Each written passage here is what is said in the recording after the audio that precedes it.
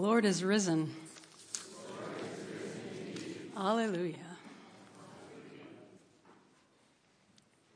When new life comes, it's not in a straight line. Usually there are some signs, but in a lot of ways it's unpredictable.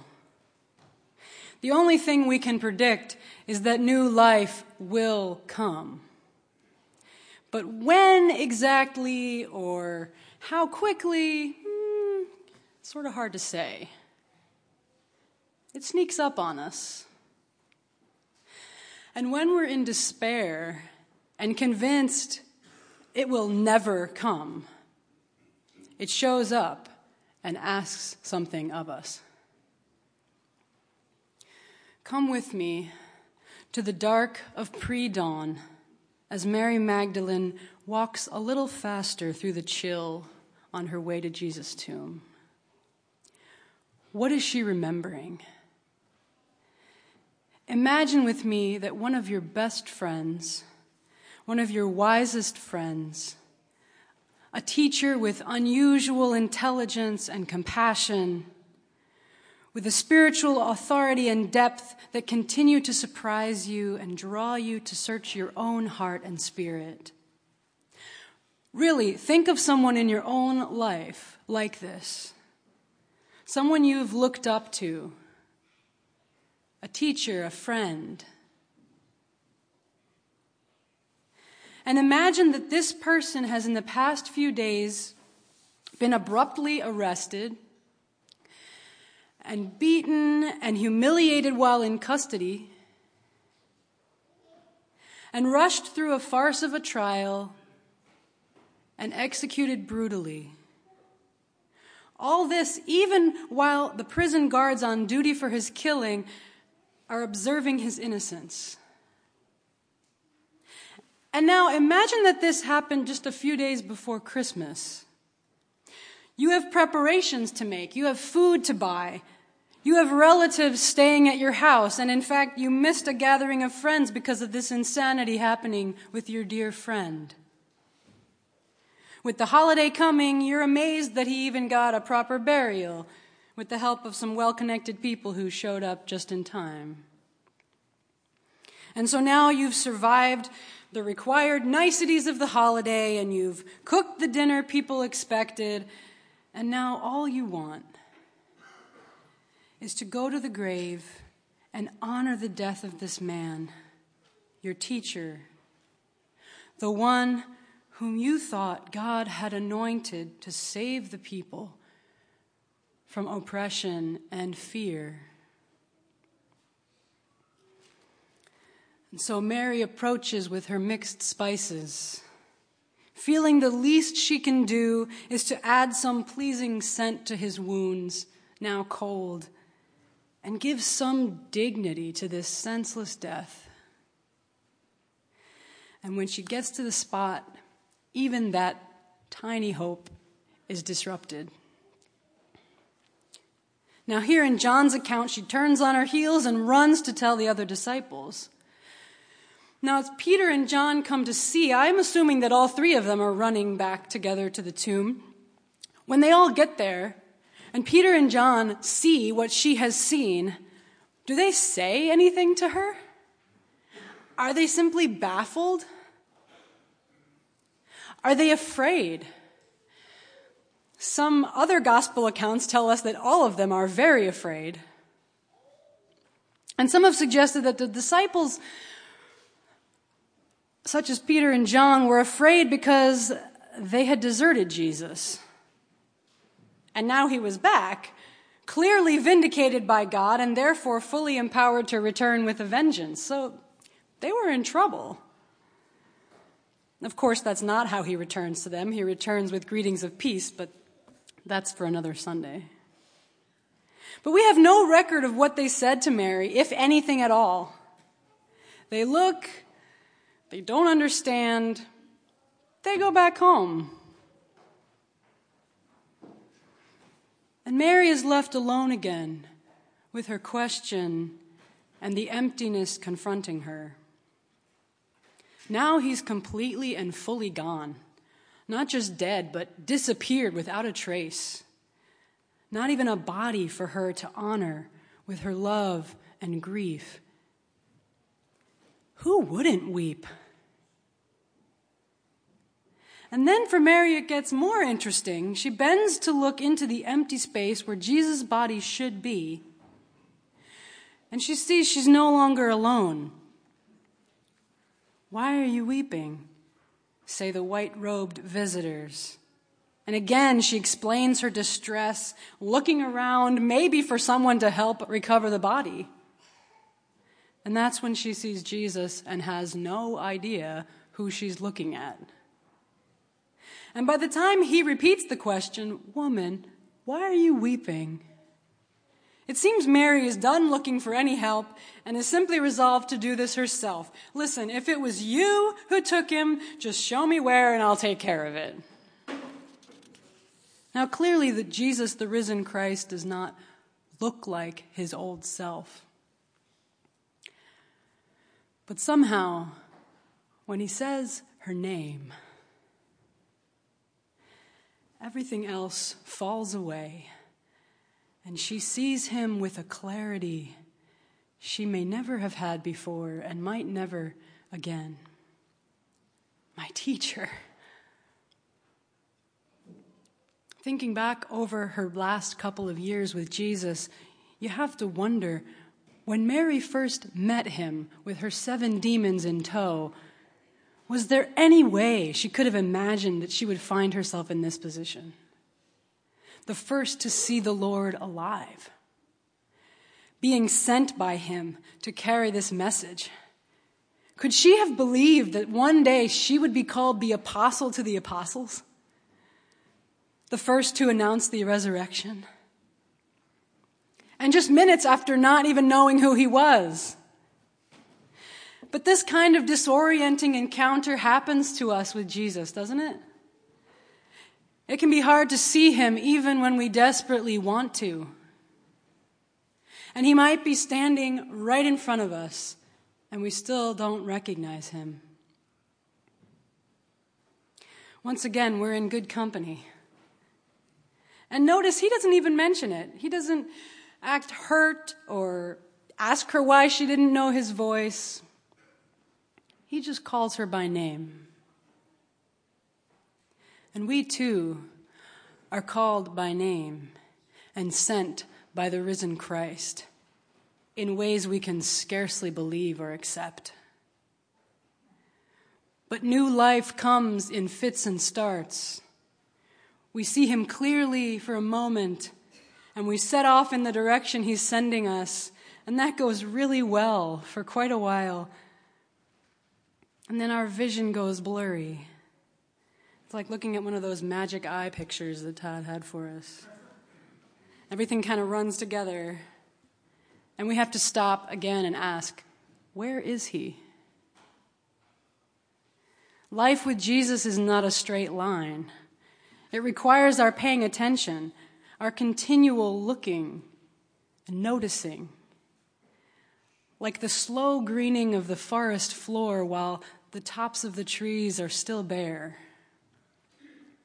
It's beautiful, and yet we know there's more coming.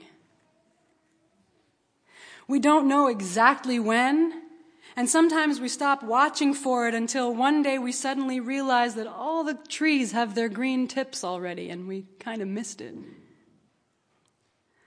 On the magnolias, the fuzzy taupe brown buds stand against snow and wind all winter long, until enough sun and warmth coax them into flowers.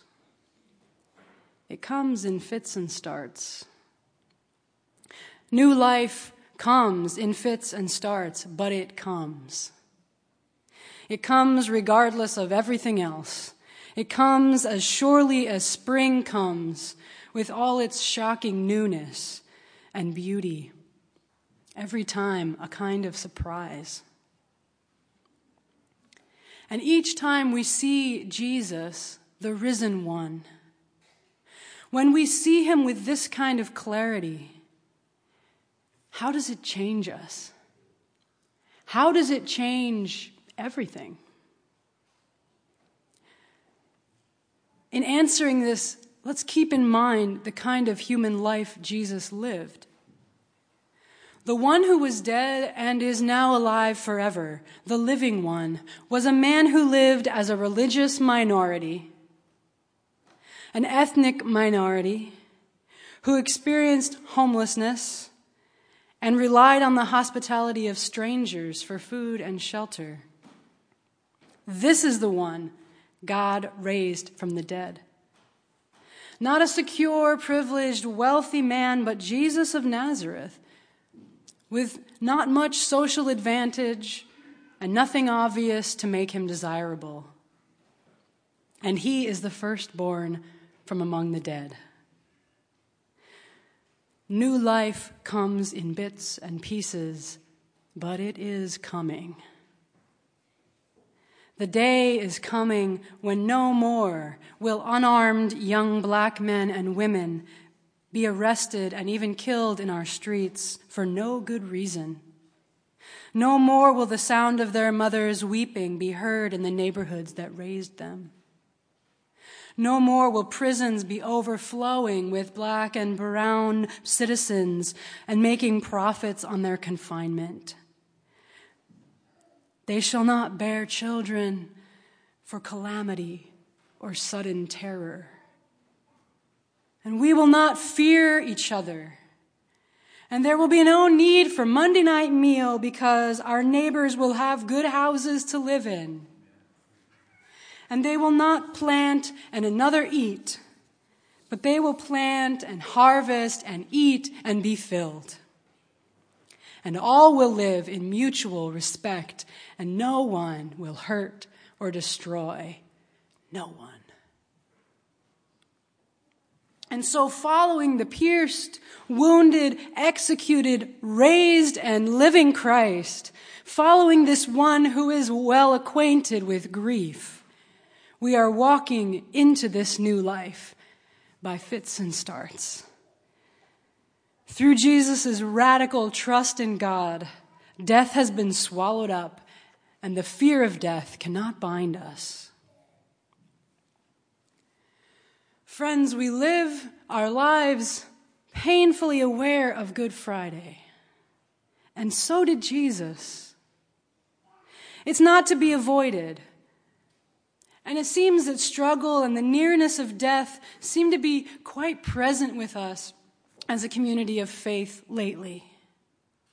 And perhaps these times, more than many, can help us see clearly how by the work of Jesus, the Anointed One, God has erased dividing lines between us. We are equal in our vulnerability to death and illness and grief. And we share equally in Christ's rising. When Jesus faced the worst of it, the powers with their investment in keeping people alienated from one another crushed him. And to everyone watching, that was it. By all appearances, Jesus should have been one in a long line of brilliant reformers snuffed out by the strangling grip of empire. But when he was vindicated by God, he created a new community of love. Love between utter strangers and love between former enemies.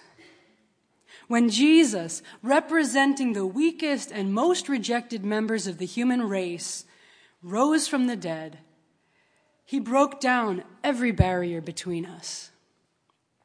And God's kingdom is at hand even now.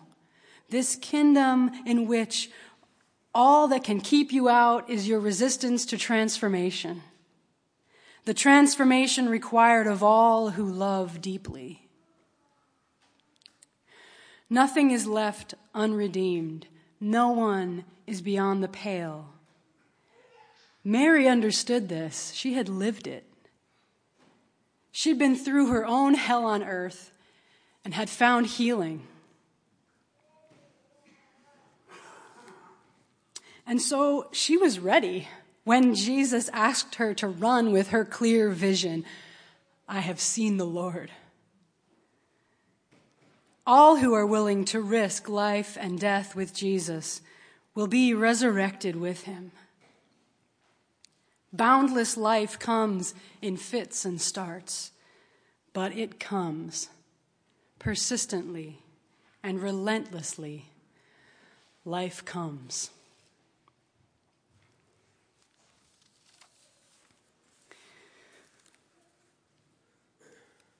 This may not seem particularly Eastery, but you can let me know later. I'd like to sing for you a song that, to me, holds together the deep hope and the deep, wide welcome, and also the messiness of this kingdom that is coming.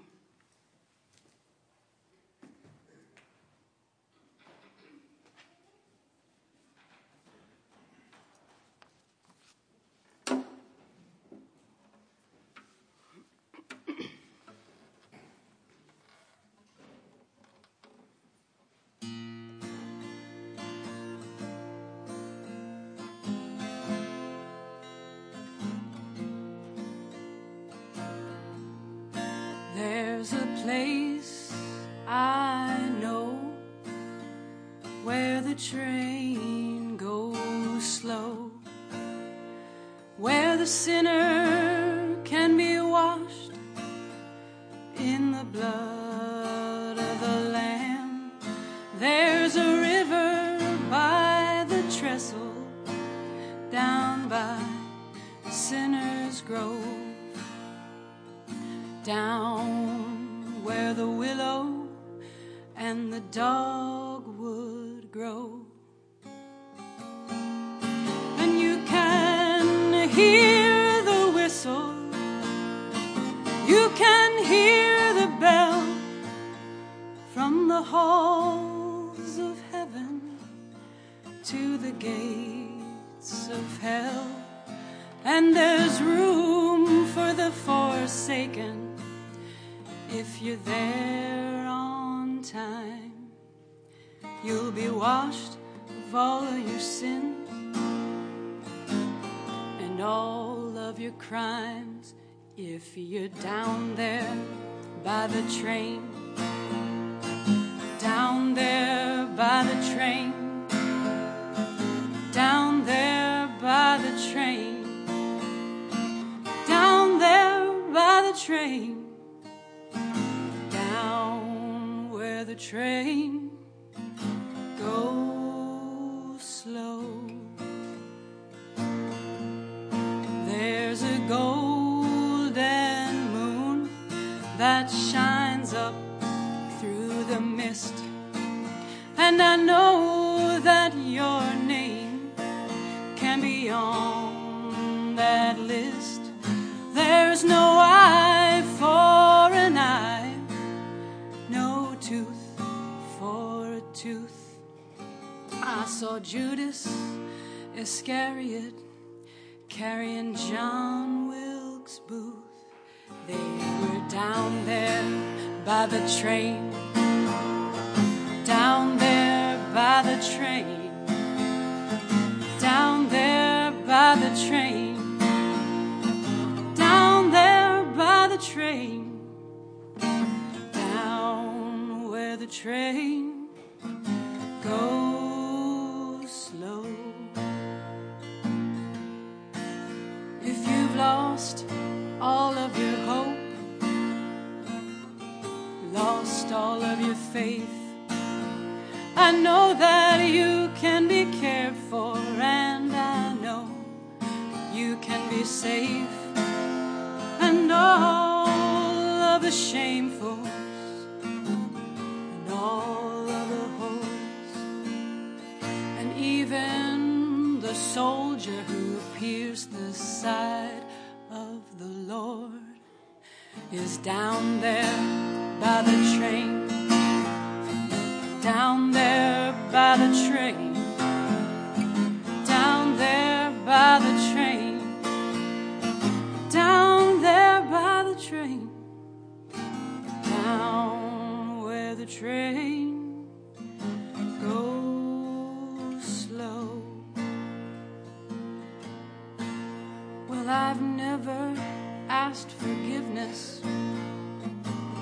never said said a prayer, never given up myself, never really cared. I've left the ones who love me, and I'm still raising Cain, taking the low road. And if you've done the same, meet me down there by the train, down there by the train, down there by the train, down there by the train.